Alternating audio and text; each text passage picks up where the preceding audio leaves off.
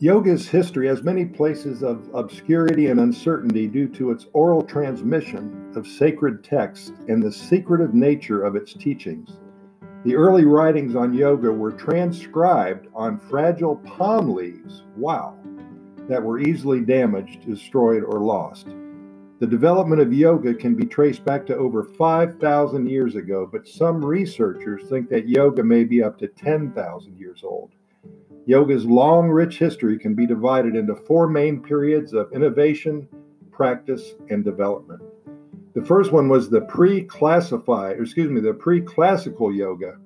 The beginnings of yoga were developed in northern India.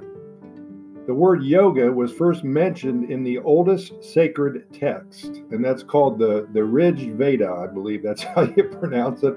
The Vedas were a collection of texts containing songs and mantras and rituals to be used by Brahmins, which were the Vedic priests. Then there was the classical yoga. In the pre-classical stage, yoga was a mishmash of various ideas and beliefs and techniques of a lot of people that often conflicted and contradicted each other. The classical period of yoga is defined by the first systematic presentation of yoga. Actually, they just started getting their shit together, huh? Written sometime in the 2nd century, this text describes the path of Raja Yoga, often called classical yoga. They organized the practice of yoga into an 8-limbed path containing the steps and stages towards obtaining enlightenment. Wow, this is way up above my pay grade, I'll tell you. Then there was a post-classical yoga. A few centuries after this period, yoga masters created a system of practices designed to rejuvenate the body and prolong life. They rejected the teachings of the ancient Vedas and embraced the physical body as the means to achieve enlightenment. Makes sense.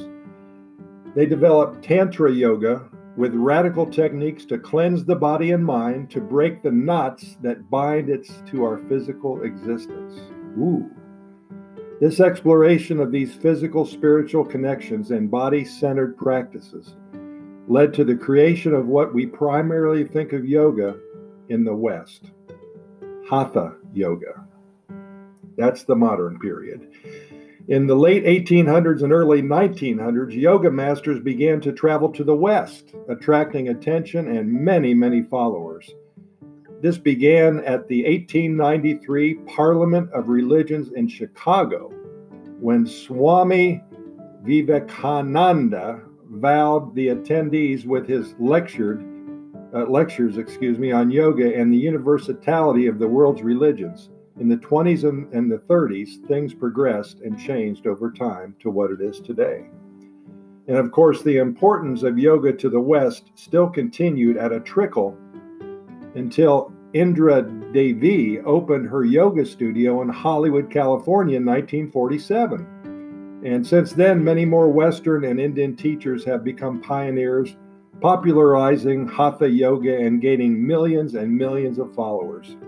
Hatha yoga now has many different schools or styles, all emphasizing the many different aspects of the practice. Well, up until this little theory, I thought yoga was simple, but I guess there's a lot to it. I've never gotten into yoga, but I know that millions of people use the teachings and methods to improve the quality of life for them. It's evolved into a huge movement here in Costa Rica with literally hundreds of resorts and getaways and retreats and classes, both for those who want to experience what yoga can do for them, but also for the people who want to learn how to teach yoga back home in the USA and Canada. Costa Rica offers anything you want to any degree, style, and comfort level. With a backdrop of the Costa Rican beaches and jungle canopies, there's no other place that I would want to begin than here. Take a look. You might agree with me after you learn what is available here for your yoga pleasure. And in the program notes associated with this podcast episode, I've added a couple of video links that show you some venues here. I've also added a few links of available yoga retreats. And this will get you started and basically point you in the right direction in visiting Costa Rica and hooking up with those who have that yoga vibe going, just like you. As always, we appreciate your listening, and we hope you learned so much about Costa Rica that you'll finally visit soon. whether it to practice yoga or for any other reason. If you're here already, we only hope that we discuss something that you don't know too much about to expand your horizons here in Costa Rica. And all you got to do is look up our other Costa Rica Pura Vida Lifestyle Podcast Series episodes. We cover so many topics. And again, we hope you visit sometime. Hope to see you here soon, and thanks again for listening.